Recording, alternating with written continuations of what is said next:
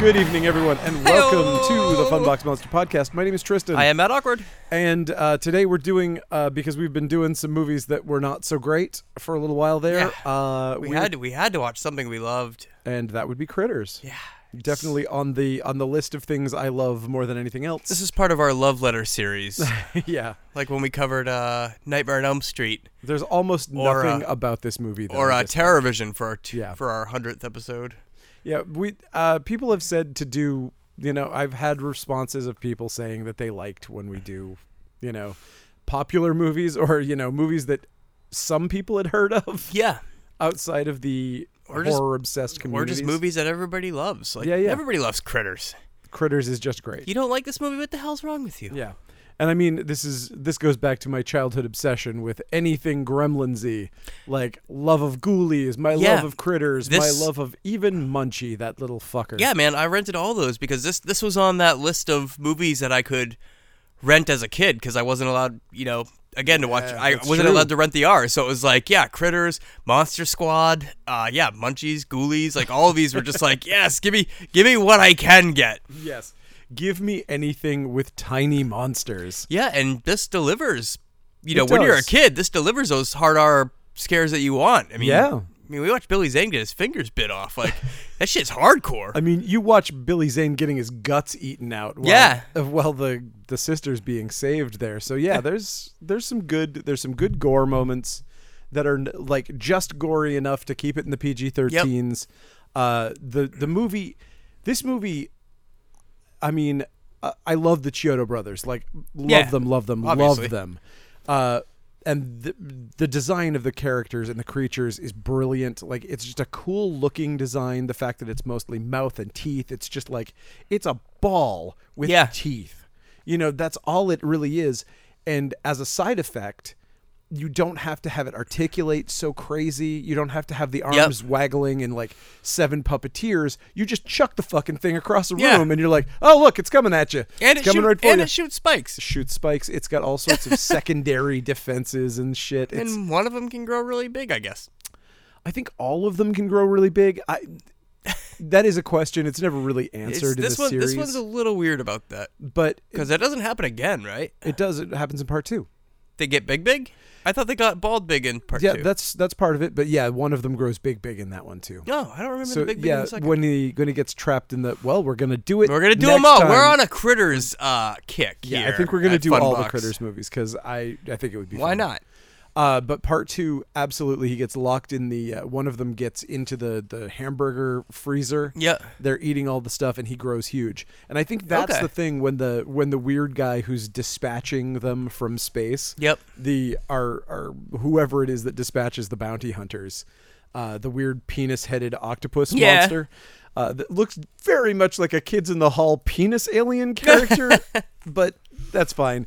The ones that are obsessed with anal probes.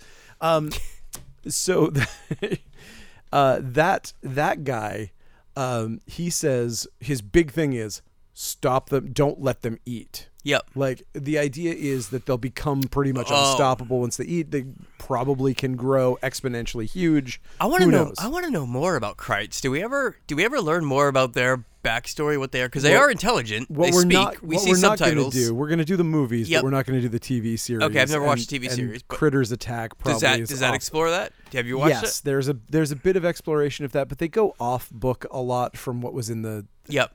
There's a lot of weird stuff where it's like, and there's a good critter and it's cute and there's like that kind of shit. Don't give me that shit. I don't want a good critter. There's a Grogu If I want critter. that, I watch Gremlins, dude. Like exactly.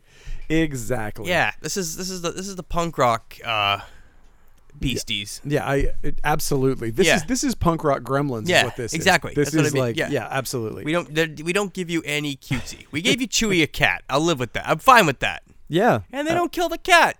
They don't. Beauty. They don't kill it twice. Yeah. They nearly kill it twice. It's oh my like gosh, can you imagine the end if that happened? Wow, they're like Chewie, and all of a sudden it just gets like stuck in a beam. It's like, well, our house is back, but the cat's dead. Yeah. Oh, I don't know how to feel. Oh, God. No, I'm glad that they didn't do that. But that was a weird moment when, like, the cat's... It's such a well shot scene too. Like the cat's claws are like stuck in the ground. Yeah. It's like fuck, going backwards, getting sucked into the house. I will say I'm not a fan of that ending. I think that is too cutesy. It's real cutesy. It's just like, wait, what? Come on, man. I'm willing to buy that there's all these Krites running around shooting spikes and getting big from another planet, but that part, no. It's weird. It's I cannot suspend my disbelief that much. Here's the thing with this movie. I think this could be said for a lot of the movies that we do on this thing, where it's like, I think the decision was terrible. I still think the movie's an A+. Oh yeah, you know what I mean. I still love it. I'm not gonna make that end hate, but right. I do not like it's the like, ending. Come on, guys, that was so weak, and it is funny because again, like we were saying, this is the punk rock version of Gremlins, and it's like Gremlins ends on kind of a like fuck you note. Yeah. Like Gremlins ends way harder than this. Gremlins is like, you idiot human, you can't take care of this animal. So give it back and fuck off. Yeah, give it back, fuck off. Yeah, maybe when I'm 175 I'll come back with him. Yeah, good luck with that. They'll have to bulldoze my house and build a clamp tower on it before that's going to happen, you son of a bitch. Spoiler alert, that's what happens. So yeah. Let's talk critters. Okie dokes. All right. Like I was saying to you, I've been out straight for 3 weeks. I drank coffee right before this, and so I'm worried that my notes are maybe completely incoherent. So please bear with me. I picked up a second job again like a dummy, so yeah, I've been running and gunning too. Yeah, you have. Matt picked up a second job at the store. We built a sick poster rack today. You can did. come in and buy some cool posters. That is true. At Coast City Comics and coastcitycomics.com. That is the place where this thing is broadcasting from. Please support us. We would appreciate it. That's all. Anyway, okay. Critters. All right. This movie has a really wonderfully, like, it reminds me of, what's the other movie that starts in space for seemingly no reason? Oh, Night of the Creeps. Night of the Creeps. It's like the little naked guy running down the hallway with a gun. You're like, I get those two intros confused all the time. I can see why. Yeah, very similar. I mean, I knew exactly what you were talking about. Yeah. And it's like even though this is about aliens, it feels like a very disjointed. It's like the tone of like being in a spaceship. Yep. For this movie that takes place on a farm for 99.9% of it is very odd. And also we get all these weird aliens, like the weird alien creature. Again, the penis-headed guy sitting in a trash can. In a Professor X car. Yeah. Maybe. Yeah, exactly. Maybe he's got a little Professor X wheelchair or something. Hard to tell.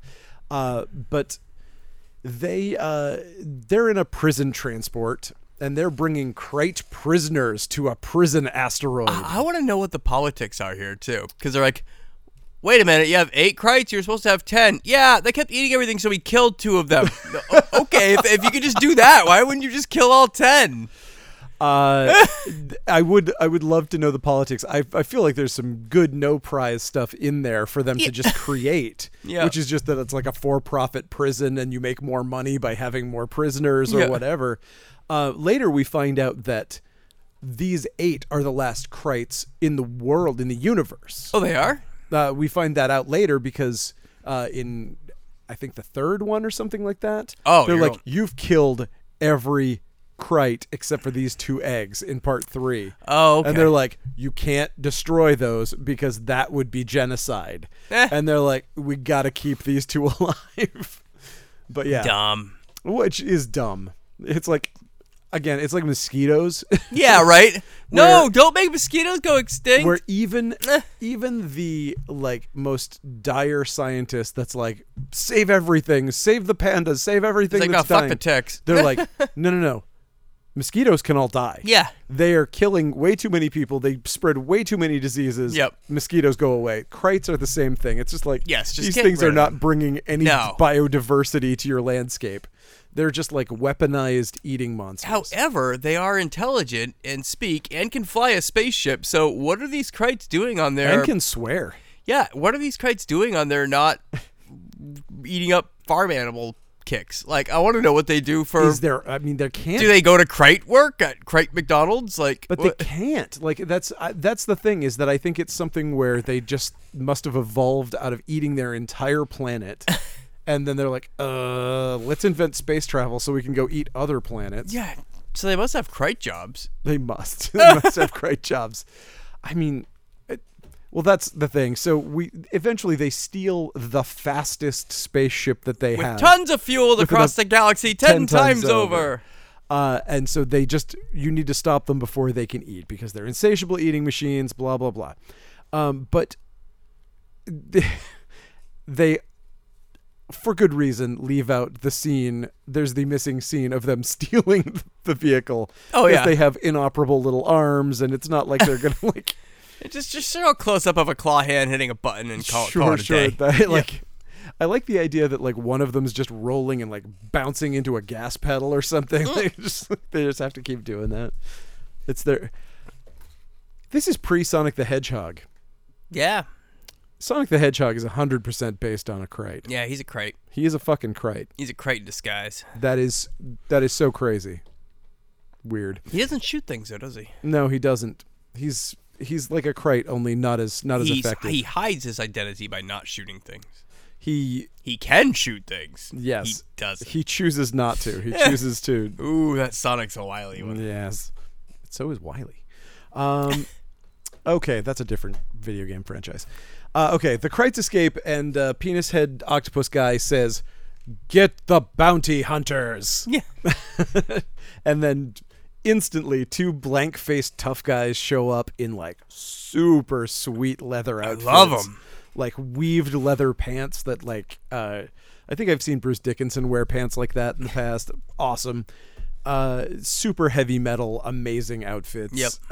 And they show up. They've got these glowing wax heads that, will assume any form. And, they go out to kick ass. Right? Yes, and they get instructions on the way that they tune out of once the guy goes, "Try not to break as many things this time." Yes, that's right. Last time you blew up half the bleep. And this is... So, back on good old Earth, we're introduced to America's mom, Dee Wallace, making bacon in the kitchen. Man, she's on here a lot lately. She sure is. Between Dino Croc and The Howling and... Between her two most famous roles in Dino Croc and The Howling. Oh, no, Robo-Croc, sorry. Yeah, sure. Yeah, make sure you don't accidentally see Dino Croc. It'll be a much less exciting accidentally experience. Started watching Dino Croc before. I was like, oh, shit, we were supposed to do Robo. Jesus. It would be funny if we had both done that. Yeah. But we're also introduced to Brad, the good-for-nothing son who's a real Bart Simpson type. He's in the bathroom running a thermometer under the hot water to fake a fever. Yeah, he's the fucking Unabomber. Yes. This kid is like... This kid has been weaponized by some weird right-wing radical group on the internet before the internet was a thing. So Dee shouts to her husband, who's in the basement working on a tractor. Sure. Yeah, just bring that tractor into the basement. The architecture's suspect, but that's fine. They're all drinking Minute Maid out of that old Minute Maid container. Love it. So much fucking nostalgia. Same, man. It's crazy. I saw that and I was just like, oh my gosh. Every single thing in their kitchen was like, I was like, oh my God, they're using a Chemex. I was like, fucking pour over bros for life. Yeah. Yes. A jar of Wesson oil by the stove. Yep. Getting the black slice of orange container. It's crazy. I had no idea that Chemexes were around in the early 80s. Yeah, neither. But apparently they're from the 70s. It's some nutty professor type made one. You went down a rabbit hole after seeing this, huh? Sure did. Because I love my fucking Chemex. It's the best goddamn way to make coffee. I've never used one. That's my pitch for Chemex. It's just a filter and hot water. It's so easy. Anyway, okay. Let's see. Brad gets found out for his plan to fake a fever because he's trying to miss his geometry test. Oh, Bart Simpson. Yeah. And you're not going to be standing there with a fever of 106. Mom's like, you crazy kid. Shut up. You're going to be hallucinating and falling on the floor. Yep. And so we also hear about the sister's new boyfriend, the dork from New York, Steve. Steve. Oh, burn. Solid burn, Brad. Also, Brad, weird. He's the voice of the son from American Dad. I thought that was interesting. Oh, no kidding, Steve. Yeah. Oh, crazy. So there you go. That isn't. I did not Is know his that. name Steve? Yeah. Oh, there you go. Yeah. I thought that was super strange, but there you go. He's still doing really well in Hollywood, as it turns out. Good for him. Good for him. Okay. We meet the sheriff and his secretary. She's a Janine Melnitz type, and she has Played by Lynn Shay in the house. Of course, Lynn Shay. Lynn Shay in a fairly large role for one of A these very movies large at role this time. for yeah. Usually she's just kind of a passing Pops character in, in these movies, but yeah, she has a kind of a real deal role. Works for me. And she's great. Like, Oh, I love her. the other thing about this movie is that the actors in it are phenomenal. Yep. Like, there's a lot of these kind of movies where you get half-assed whatever. I don't know what the secret is to casting for these guys, but man, They nailed it. out of the park. Like, I mean, Steve is just like next level. Like, he's as good as, any of the kids in the Goonies or anything like that. Like, You mean Brad? Brad. He's a like high octane child actor. Amazing. And fucking Billy Zane and Dee Wallace With hair. always killing it. So good.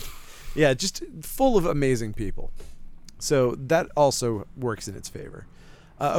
She tells the sheriff that Charlie's sleeping off a drunk in the cell out back. Charlie is our local drunk weirdo. He keeps hearing aliens in his fillings. And this is Charlie. But then it's like, oh, wait, no, you probably are drunk because you were hearing aliens in your fillings because when they show up, he hears them first. Yeah. So he might actually have been hearing aliens in his fillings this whole time. I think he was. Yeah. I think that's what they were And insinuating. that's literally like what drove him to become an alcoholic. Yep. And he lost a major league. He was So he says. well, yeah, that's true. I believe him. I believe him. I think he was going to I love later when the bartender just gets annoyed, and just leaves a giant bottle with him. Like, I'm just gonna leave this here. Don't bother me anymore. Don't bother me anymore. Who does that to the town drunk? Nobody. You enabling piece of shit. I mean, you're not going to get paid for that. Mm-hmm. There's no way. There's no way you're going to get your money. No bartender would leave you the whole whiskey bottle. I mean, aside from the fact that it's illegal, yeah. I mean, Is it? I think it's illegal to leave the bottle. 99% sure. Yeah, it probably says that. That sounds sound like a law. Like, I'm 90% sure you're not allowed to just have a bottle that If you're a bartender and you know this, give us a call. Yeah, sure. Okay, so the sheriff sends Charlie out to his farm where he's the ranch hand or whatever. Handyman, yeah. Yeah, at the barn farm, whatever thing that we were just at before. A farm with no animals. Well, I mean, they had one cow at one point. We find out that they had a steer until it was eaten by Kreitz. Oh, okay. We find the corpse of a steer at one point. Oh, that's right. Who knows? Maybe they had a ton of steers and they've all been eaten. Maybe they had an entire herd. Okay, so it's like, forget about those aliens and go to your job before you get fired.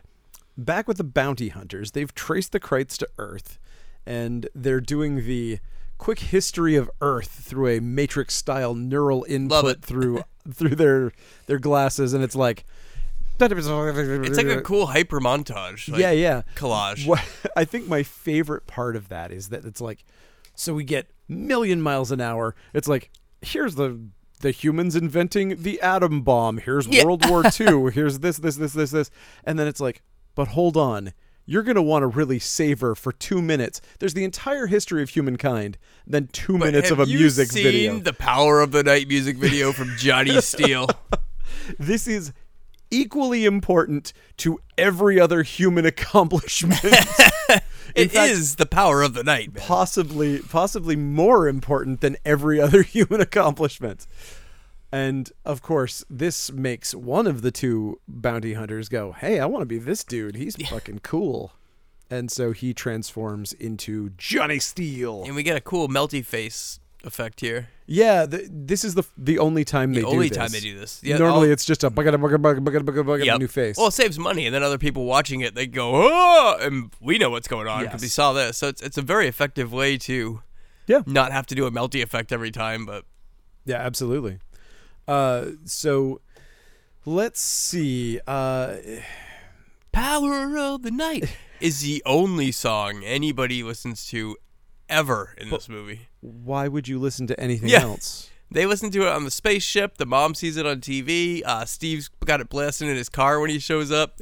When the kid gets sent to his room, he puts it on the boombox. He is the most important music performer he's the only musical act in the entire world. I love it. And I love that it doesn't do anything. Like, you think like that would give away his cover, that he dressed like that. Like, people would be like hounding him left and right. But like, I think one person offhandedly says it, like, "Hey, aren't you Johnny Steele?" I mean, at one the kid point recognizes him. But like, but Brad recognizes him. But it never becomes like a plot point like that does anything. Like, no, I love it.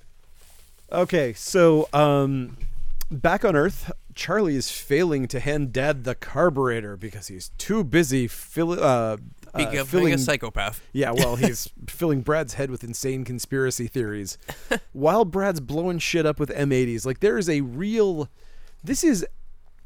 feel like this family is very lucky that aliens landed, because the combination of these two people together is literally how you get QAnon. And like, this is the combination of I'm building explosives and I'm a fucking conspiracy theory nut job is like, that is a toxic combination that could really turn bad.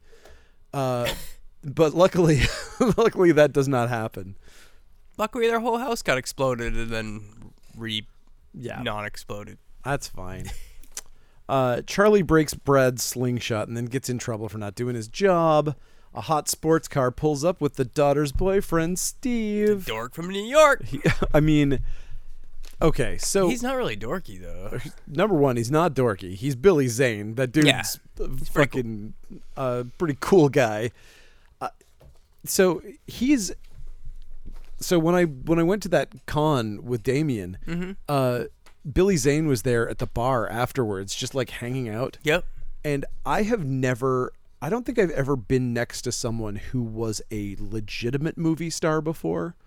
And I don't feel like I care about Billy Zane. I loved Demon Knight, and I think he's cool. Like, I think he's but I wouldn't like go shit over it or anything. Yeah. Like, he's not somebody who I would be like, oh my God, I've got to meet Billy Zane. Yeah.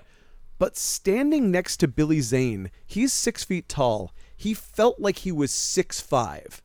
You know what I mean? Like, he was just like this huge presence in the room. Like, it's like, oh, that's what a movie star is. Like, you are literally absorbing all of the energy in this room. Like, nobody can stop fucking looking at you.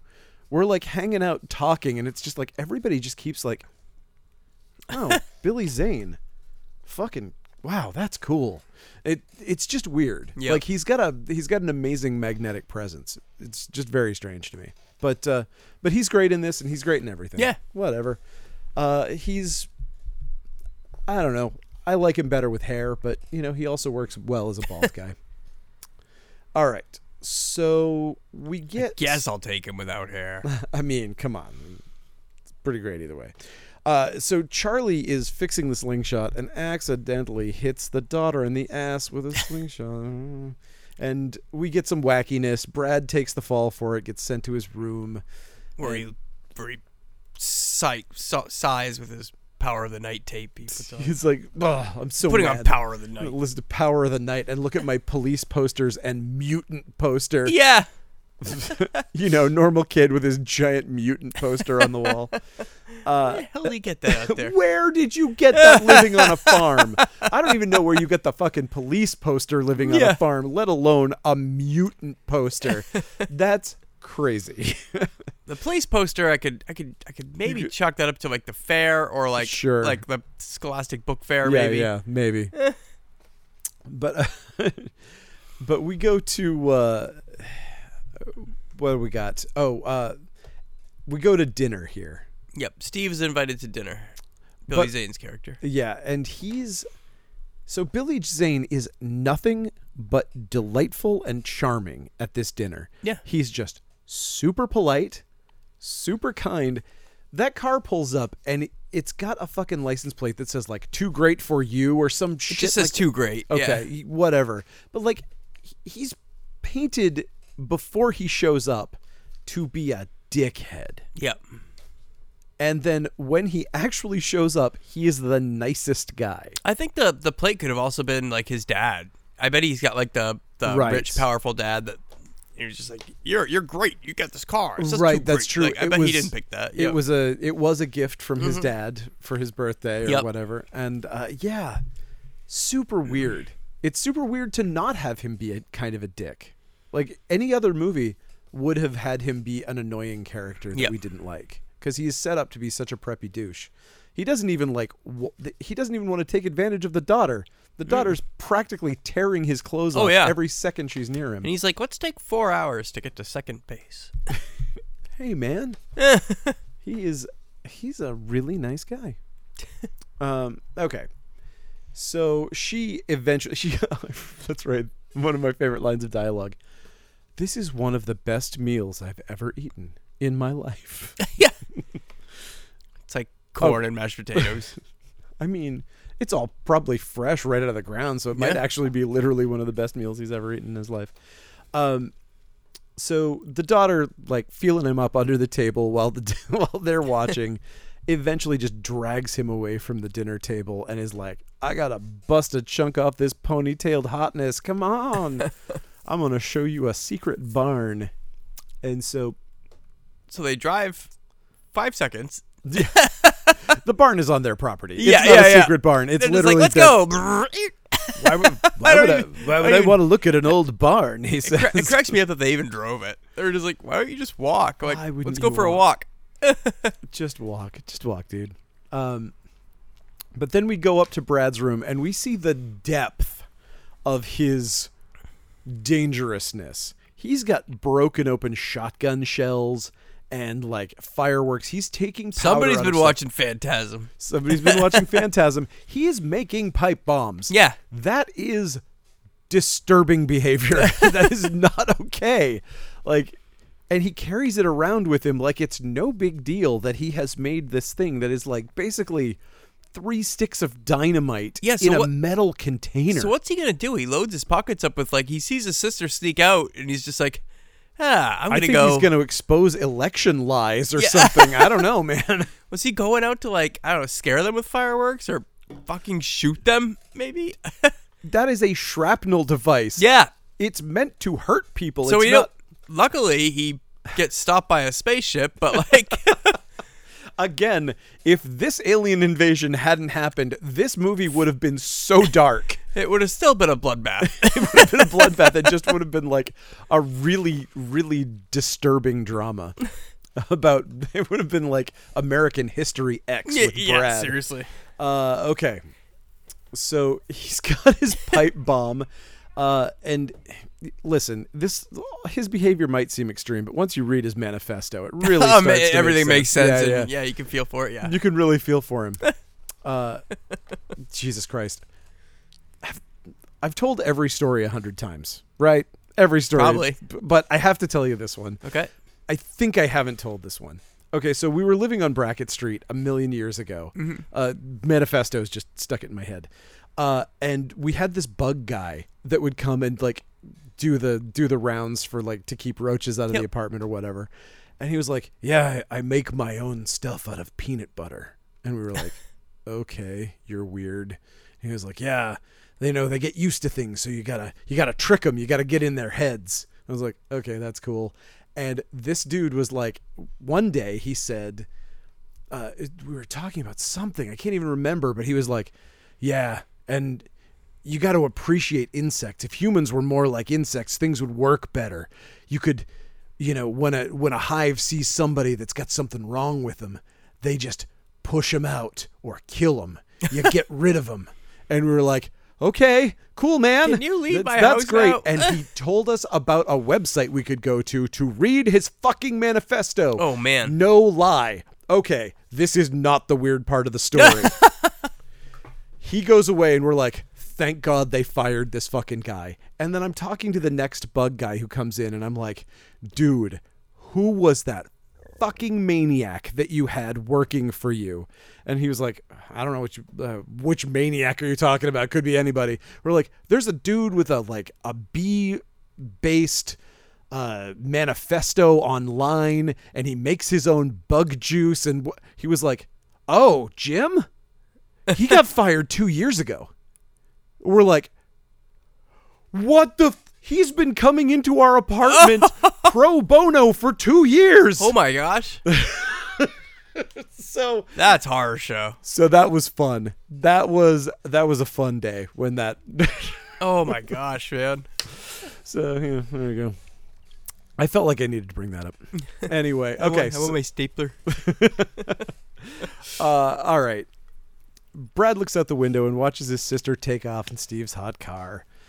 And they go out to the old barn. And so the sweet little Unabomber tucks his pipe bomb in his pants, prepares to sneak out, but he's interrupted by Dad bringing him food. He's like, "Well, your mom didn't want you to starve to death, so here, take this. I'm going to take your slingshot away. And no movies for 2 weeks either." And he's like, "But these shotgun shells and the detritus from you making pipe bombs, that stuff's fine." Did you need to borrow the gun at all? Seriously, he's constantly trying to push that shotgun off on his kid. He is, actually, now that like, these fireworks are very dangerous. Now here, take this 20-06. Yeah. Go have fun. All right. So Brad's like, "That'll only slow me down. I need things that kill fast." Yeah, man. You don't get it. I need something that makes mass casualties. Brad. Weirdo. All right. We cut to April tearing Billy Zane's clothes off, and he's just trying to protect his modesty at all costs.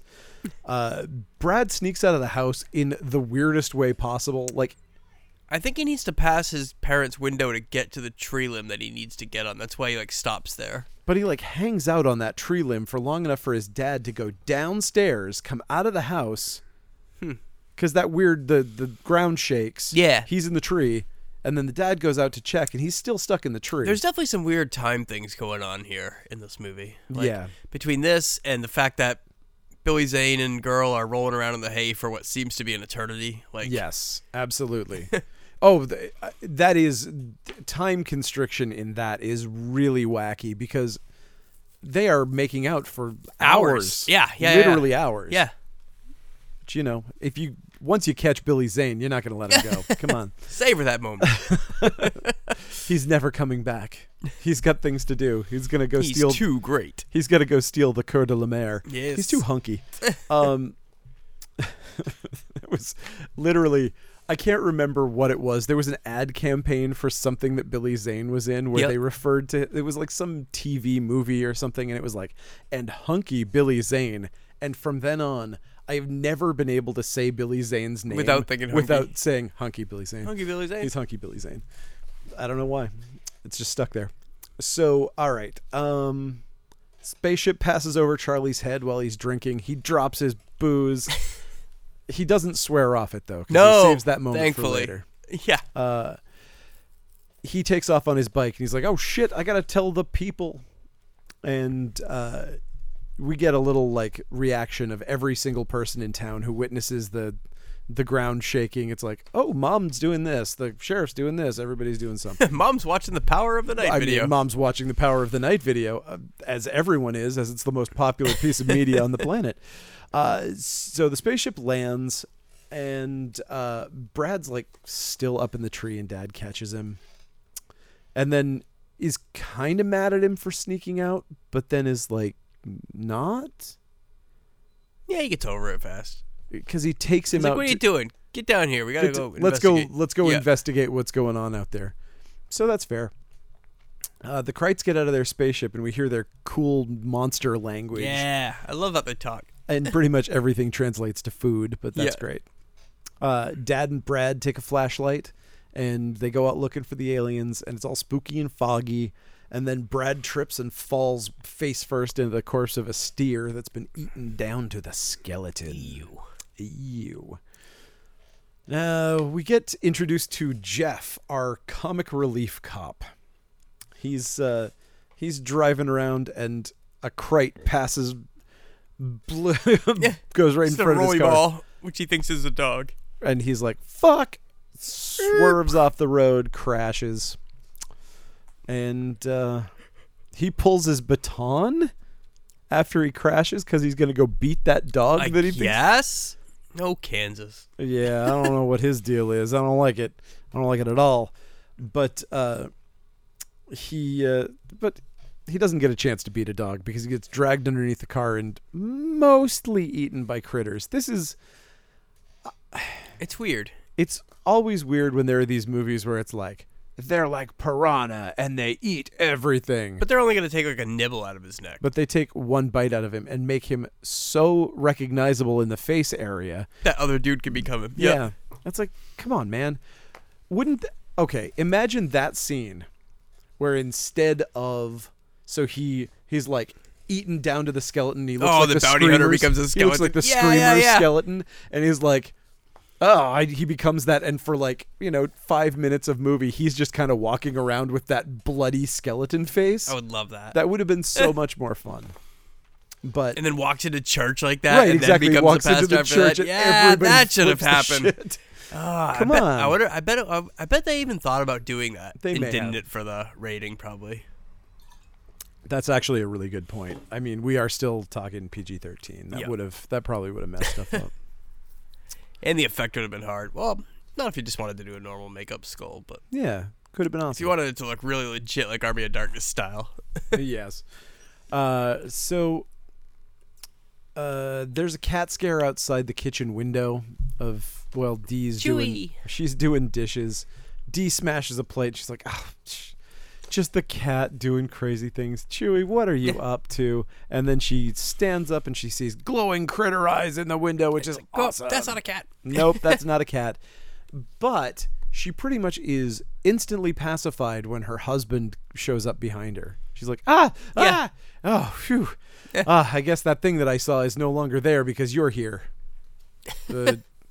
Or maybe she's like, it's just the stress of dishwashing that really makes me hallucinate sometimes. Or maybe it's having a son that's eventually going to become the Unabomber. That might be what's stressing her out.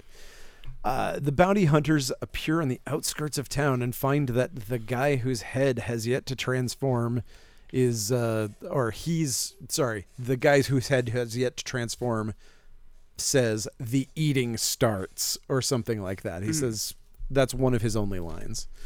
And that led me to believe that that's the thing that they're trying to avoid is that... Oh, they're getting big? Yeah, that critters will get huge if you let them eat enough. Yep. So the family finds out that their phone is dead. The lights flicker and go out, so now they're in darkness. And for the rest of the movie, pretty much until the end, we're going to be in blue for night in this house. Yeah. And... I like old 80s blue. Half the time, this is awful for a movie. Like, more than half the time. Probably like 85% of the time. This is a terrible decision. Mm-hmm. This movie pulls it off in a way that I haven't seen a lot of movies pull it off. Like, usually if you're going to have, like, the third act of your movie occur in, like, blue for night... Yep. That's going to ruin your movie. But this one, it doesn't bother me at all. It manages to be pretty fun and actiony and keep it going and not drag the way that a lot of movies that do that do. So cool. And then we take plenty of breaks from it, like when we go to the bowling alley. Oh, that's true. Yeah. Too. Like, so they do cut it up. That is true. Okay, so Dad heads into the basement through the bulkhead to find the breaker box. He's like, it just probably flipped a switch when the spaceship showed up. But he sees a strange creature on the shelf that he just goes to touch. He sees that the wires, that all of the electrical has been eaten through. Phone lines, electrical lines, bitten through. And then he sees a moving creature on the shelf amid some stuffed animals. Reference to E.T., maybe. And puts his hand in, and guess what? It bites him because it's a fucking wild animal on a shelf, dude. This is how it goes. But one takes a snap at him and runs off. Then the other one finally latches onto his shoulder big time. And Dad peels it off and then smashes it into goo with a hammer that he grabs, which is pretty great. Another one hits him with a paralyzing spike. And as usual in her career, Dee Wallace has to do the heavy lifting literally and drags him up the stairs. Bounty hunters find the abandoned police car, and the untransformed alien turns into the corpse of the guy. But I like this little bit though. He's got blood on him. He's got the big hole in his neck. He looks just like a ripped up neck cop. Yeah. Yep. That's not gonna work. You're gonna get found out. But again, they don't care. They just keep blowing shit up. They could have showed up looking They're terrible like at their wax job. monsters. Oh yeah. Why do they even need to transform? Why do they even care? They don't try to blend in by any means. They They're don't go using Earth, alien they don't look for technology Earth clothes. to blow shit up It's like left and we're right. dressed in these weird outfits. We got supersonic crazy guns. Yeah. But no, we need to look like we're humans. Just be the waxy greenhead guys. Just be weird. It's fine, man. Let your freak flag fly. This is a weird one because this is a cliche that I had not even thought about, but it now bothers me when I see it in movies. They do the thing where they steal the cop car, and he's like, "Oh, what's this shotgun?" And it's like, it's locked in place, and he's like, "It hasn't been cocked. You can't cock it in place. You can't pull the trigger." And yet he's like, "Oh, look," and blows a hole through the roof. And it's like, that can't happen. And it happens in so many movies. I don't know why that bugs me, but it does. Never thought of that. So I can't even remember. We did a movie that happened in, and I can't remember what it was. I'm sure we did. Yeah, I'm sure we've done a few. Okay. So we go back to the makeout party, but this time Billy Zane's being attacked by critters, and he does a really sweet Bruce Campbell comedy fucking pratfall that was sweet. And he gets his fingers bit off, which I love that effect. That was great. Yeah, he does the thing where he runs into the wall with it and then falls on his back, and then that's lights out for him pretty much. April's doing some heavy lifting here too. She grabs a pitchfork and she's like, "Fuck you, critter. Stay away from my hot dude." And she doesn't realize that critters can eat pitchforks. Which brings me to a point about this movie where it's similar to other movies we've done in the past, specifically the movie Slugs. Okay.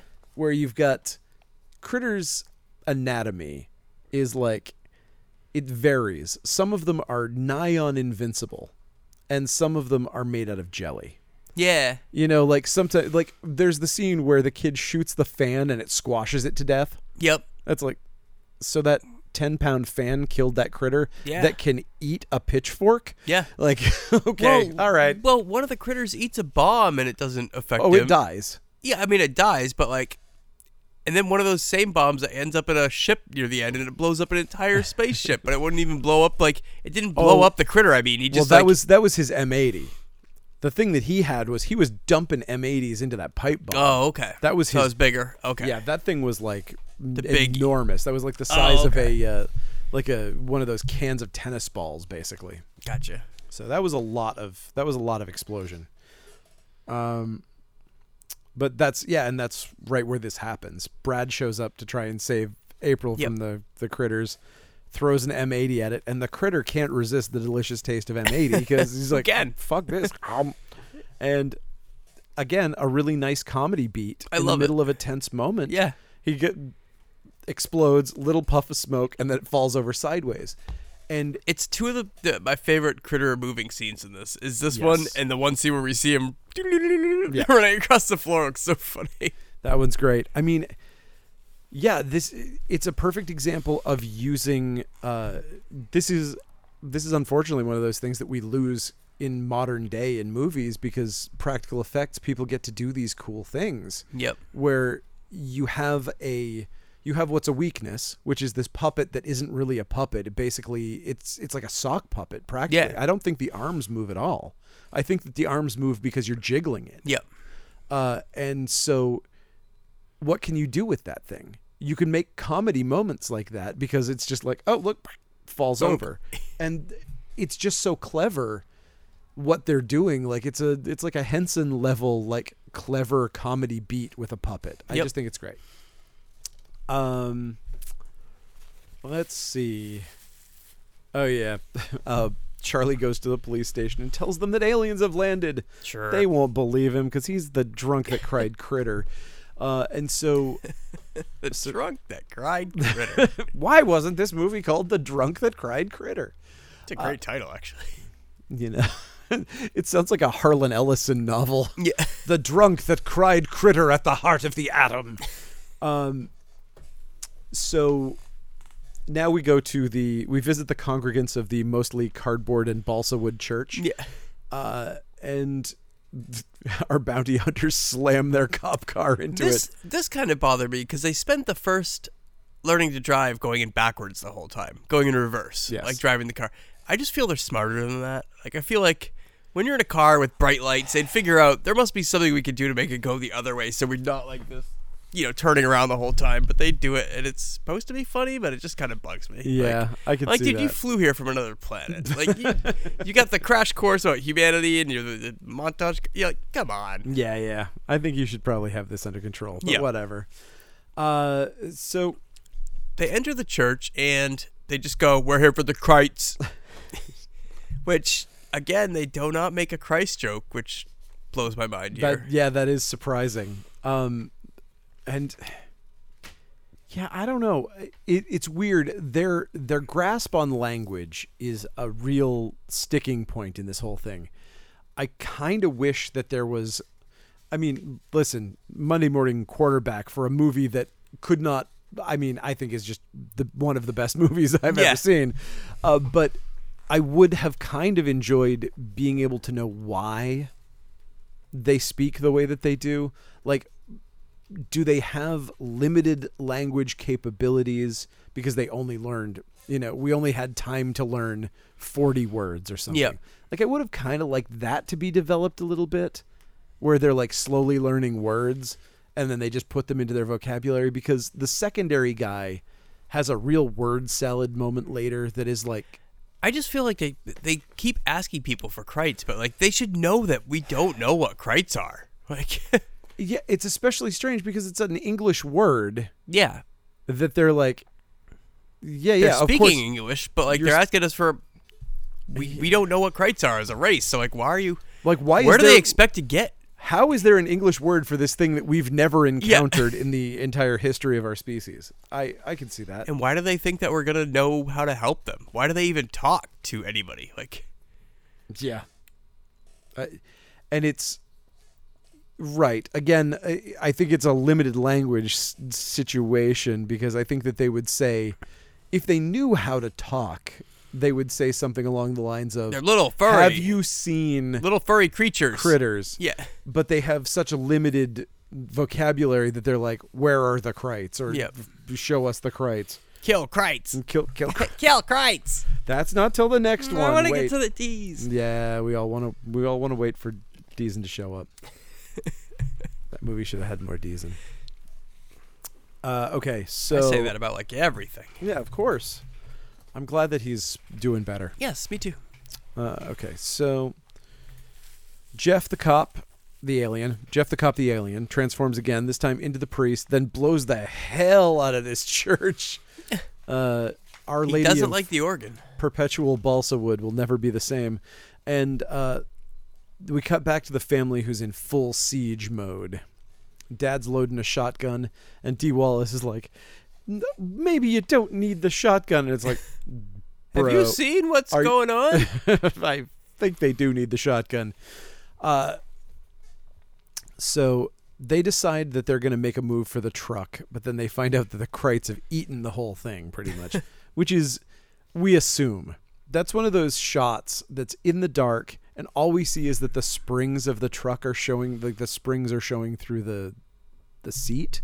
And that's all we know. Which is weird. Why would Krites eat a truck? That doesn't sound tasty at all. I don't know. It's hard to tell. Unless they are, like I said, they are intelligent. Unless they could recognize that that's their escape vehicle. And I mean, they are definitely smart enough to know that, I think. Yep. From what we've seen.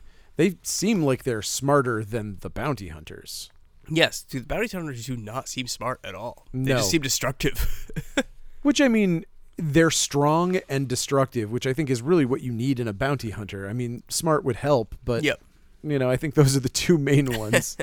So, okay, so we get more critter attacks. Mom beats one with the butt of a shotgun. Brad's tree climbing thing kind of pays off here because they're trying to get into the locked house. I don't even know whose house they're in here. Is this their house again? What, the family? Yeah. Yeah, it always is. Okay, because they can't get in the front door. It's locked for some reason. Oh, I mean, haven't you ever locked yourself out of your house? I guess. Yeah. Okay, so that's all it is. Yeah. So they lock themselves out of the house, and he climbs back in through the window, and Mom tries to shoot one of the Krites, but it's not loaded. And then the Krites talk smack about her shotgun. Like, they've got weapons. So what? So what? And then Mom gets a shotgun shell in, Awesome. blows one of them away, and the other one just says, "Fuck." It's so good. Beautiful. I remember thinking that was so scandalous when I wasn't watching this as a kid. I mean, that's like, whoa. If you get if your PG-13 movie gets one opportunity to say the word fuck, Yep. damn, that's a good choice. Oh, yeah. That is such a good choice. Perfect usage. Okay, so Charlie's getting loaded at the local bar / bowling alley and telling everybody about the aliens. Nobody's listening. Cue the bounty hunters who tear the door off the place. Like, really, guys? I think that Johnny Steele just doesn't know his own strength. Yeah. I think that he's so strong that he's just like, oops. Doors are way stronger on other planets. Yeah. There's a lot more gravity where they come from or something. I don't know. They come from that fucking Dragon Ball Z sphere where it makes you really strong. And they do the same thing here, which is going to get them nowhere. We come for the Krites. Like, good. I don't know what you're talking about. The lead, I love how Johnny Steele here asserts his dominance. He's like, bowling alley, huh? He grabs one of the bowling balls and smashes the pins. And the one dude's like, I wonder what team he's on.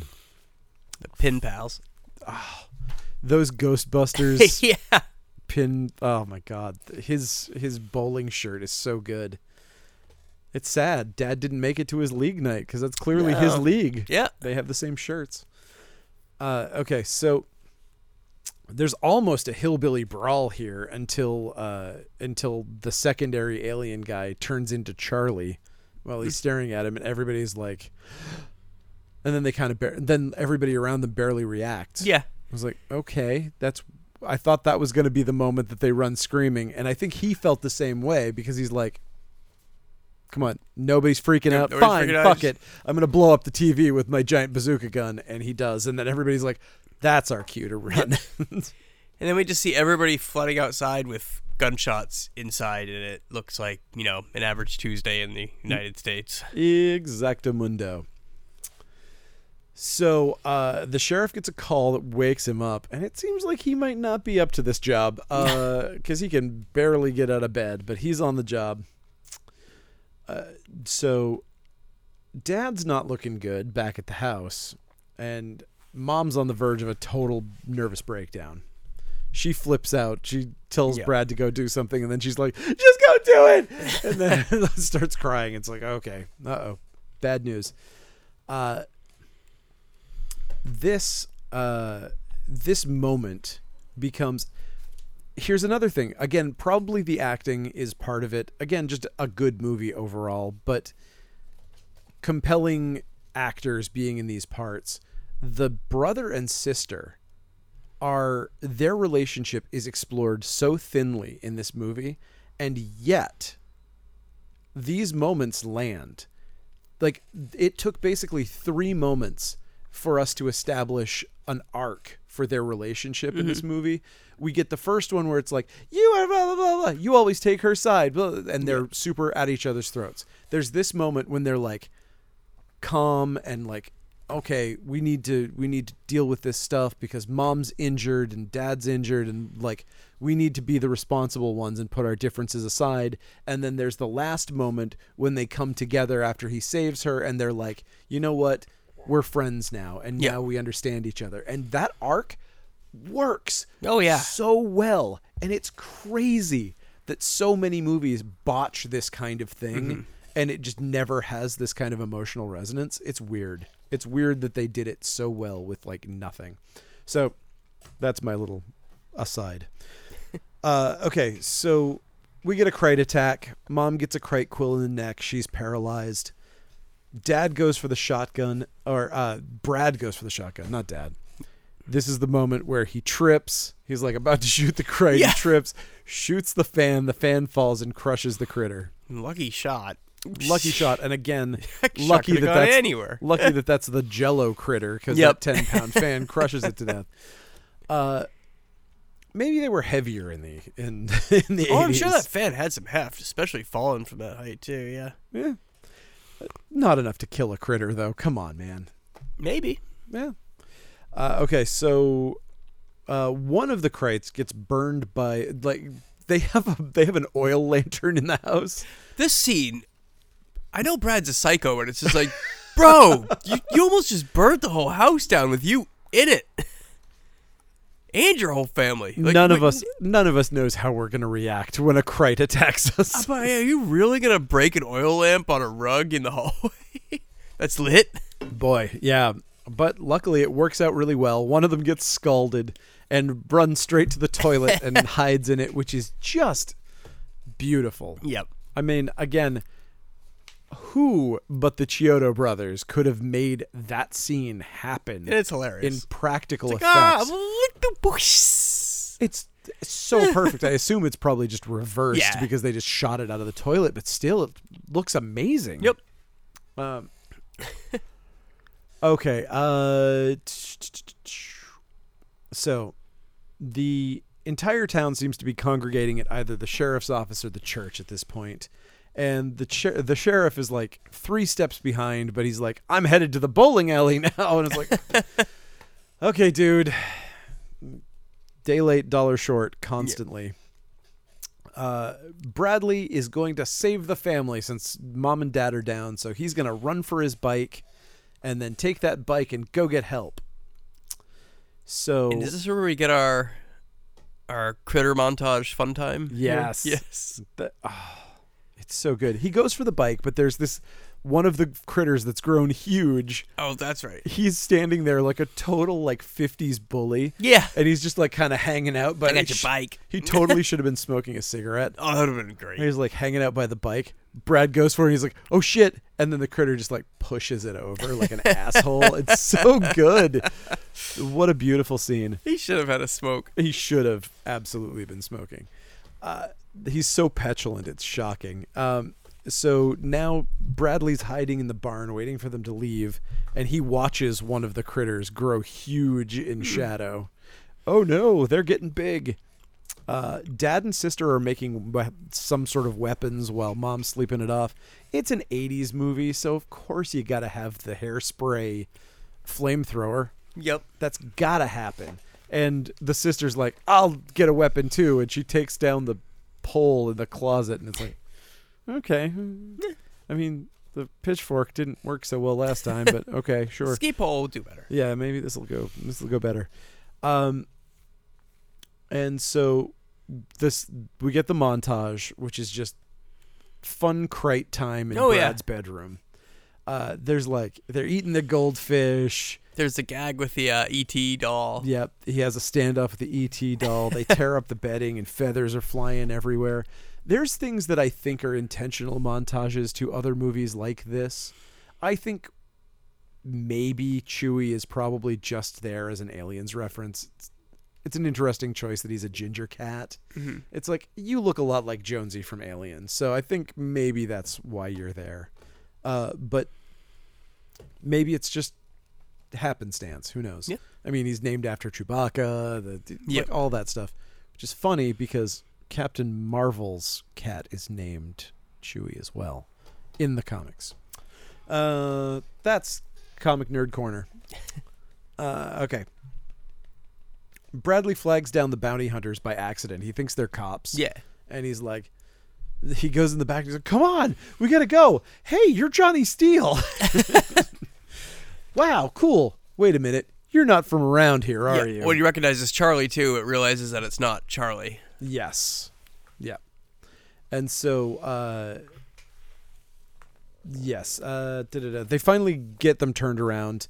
He's like, Charlie, you know where the farm is. Yeah. He's like, oh, wait, you're not Charlie. Come on back. They go. Now they're finally where the Krites are. D has some classic, like, mom backed into a corner, get away from her, you bitch moments here. Yep. That are so good. There's like the get out of my house and blows one away with a shotgun. Beautiful. And then eventually the bounty hunters show up by blowing a big hole in the wall. What the hell? They know how to make an entrance, That's man. all they do is break shit. I mean, we knew what we were in for. Yep. The movie starts with that fucking penis-headed alien. Yeah, try not to blow up somebody's thing.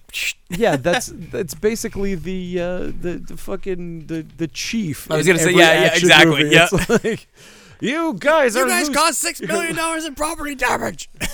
You're the reason that I've got a peptic ulcer. But you're the best damn cops on the force. And you get results. It gets results, you stupid chief. Okay, so Brad has to save Chewie now because he's like, oh shit, Chewie, which is a pretty aliens thing. He goes back to fight an alien and rescue his cat. Yep. And the sheriff goes in to save Bradley because he knows that there's a giant alien in there. The bounty hunters are also in there, and they're blowing every fucking support beam this house has in half. It's like, dude, this house is not well made enough to just assume that you're going to survive that. And then what's up with the cop here? So the cop shows up, and then the bounty hunter just like lifts him up by the throat, shucks him through a window and off the porch. Well, yeah, because he's like, he says, I hope not, you'll take over our operation. Meaning, sense. Stay out of my way. You know, we don't want you fucking up the program like NWA does. We don't want that. Okay, so the big Krite kidnaps the sister, I assume, as like a snack for the trip. Sure. I think that's probably why he likes his meat fresh. Brad and the real Charlie go to the spaceship to get April back, and Brad climbs inside, drags his groggy sister out. It's amazingly simple. It's amazingly simple, but his anti-government militia training is kicking in here, and he's like, aha, pipe bomb, but he can't get it lit. He drops it by accident. Yep. And so no dice, but here's the moment. He gets his sister out. He's like, but I was going to blow up the ship and keep them from leaving. And Charlie's like, here it is. I'm a pitcher. I can throw things very well. And I'm a drunk. And I'm going to symbolically give up my alcoholism here. I'm throwing away the bottle, literally. It's just such a perfect moment. Yep. He lights the rag on fire, throws the booze in there. It lights the fuse. And so, but before they blow up, they also blow up their house as like a big FU, which is great. That is so funny. Yeah. Like the fact that these guys are such... Let's go. Wait, stop 1 second. Why I love the Critters is that is literally it. Like, you guys are dicks and I'm blowing up your house. Yep. Fuck you guys. So great. I mean, Gremlins would have done the same thing if they had a spaceship, but still. I like a petulant monster. I enjoy it. Okay, so clearly that was like the equivalent of 6 sticks of dynamite because that spaceship just explodes like the Death Star. And Brad thanks the bounty hunters now. It's like, hey, thanks for blowing up our house and all that. Right. Nearly killing me and my family. Yeah, I mean, any damage that the bounty hunters did is null after the Critters damage, so... It's true. And so Johnny Steele is like, hey, kid, here, have a Jimmy Olsen wristwatch. Yeah. You know, like he gives them like the Superman communicator that Jimmy Olsen has, basically. He wants to call them if the Krites come back? Like, I mean, that was supposed to... So, I mean, what? Brad's going to know when Krites come back and the entire planet? Like... I mean, yes, that is definitely what that communicator is for. We find out later. Yep. But it turns out that it also can do magic. Oh, fuck this part. So the next day, they show up to survey the damage. The sheriff drives them in, and he, for some reason, notices that his little communicator is beeping. So he presses the button, and it creates rebuilds the entire exploded house. right back to perfect, like nothing ever happened, even hanging curtains up. Like, come I on. don't know, man. It's time travel technology or something. It creates a time bubble and takes them back to before the house exploded. You read Richards now. Yes, exactly. These idiots, really? You're going to give that technology to those fucking morons that were driving that? Come on. That's a bad idea. Yeah. But, the cat didn't explode, survived, winds up. This is a great In the moment. mailbox. Yeah. The flag goes up. Yep. It's like, you've got mail. Ding. Ding. And he opens it up. Oh, cat. So that was nice. Yep. It's cute, I guess. I don't know. I just don't get it. Yeah, but then don't worry, they're happily ever aftering as the bounty hunters fly off overhead, and then we POV to the chicken coop. Crate eggs. We get a weird like low level as though we're like a cat, maybe. I don't know, Yeah. maybe that's Chewie's vision running in there, and we see moving eggs that are all lizardy and look like they might contain We hear critters. critters laugh. I think that's how every Critters movie ends, with like the eggs like that. I mean, If it I should. remember correctly, yeah. Pretty much. Yeah, 3 is the one that's kind of the in-between. That's the one that ends with Charlie, who's newly the bounty hunter, being told, hey, you can't, these last two eggs are the last two, and you can't destroy them because, I don't know, intergalactic law says no killing off an entire No species. extinction, yeah. And so, yeah, that's Critters, that's man. Critters, man. Love it. It is so much fun. Yeah, movie's amazing. If you couldn't tell, we like the movie. It's just one of those movies that I don't think we'll ever see again. I don't think we're ever going to get a movie like this again, unfortunately. It's kind of sad to think that the era of this kind of thing is done. But there's no in between anymore like this. Right. Like, you're either going to get kiddie fluff stuff, or you're going to get an adult horror movie with its tongue in cheek and referencing these kind of old things. Like, and more than that, you're either in this day and age, you're either going to get you're going to get a movie that costs $250 million, or you're going to get a movie that costs $20,000. Yeah. You know, like it's very rare that movies, like, they have to be serious.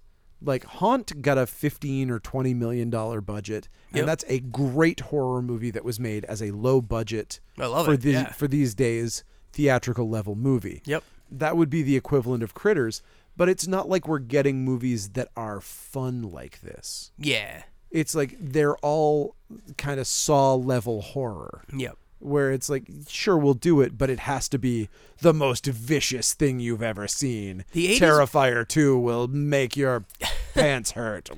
Fucking whatever. But yeah, the 80s were fun. Like, that's... They It's not like movies can't be fun. fun now, but it's almost like it's not the fault of things now. It's just the vibe, the general overall vibe of the 80s is just like That's true, and is a different animal that you just can't recreate. You can't blame something for it. That's true, but I also think it is the vibe of the world right now that it's like, no, things are dark. Stop. You're not allowed to have fun anymore. We need a gritty Critters reboot. The world is falling apart. The earth is dying. If we're gonna have Critters, it's gonna be a sad Critters movie. No, they tried to keep the vibe pretty similar. I liked the TV show. I haven't seen it myself. I thought it was fun.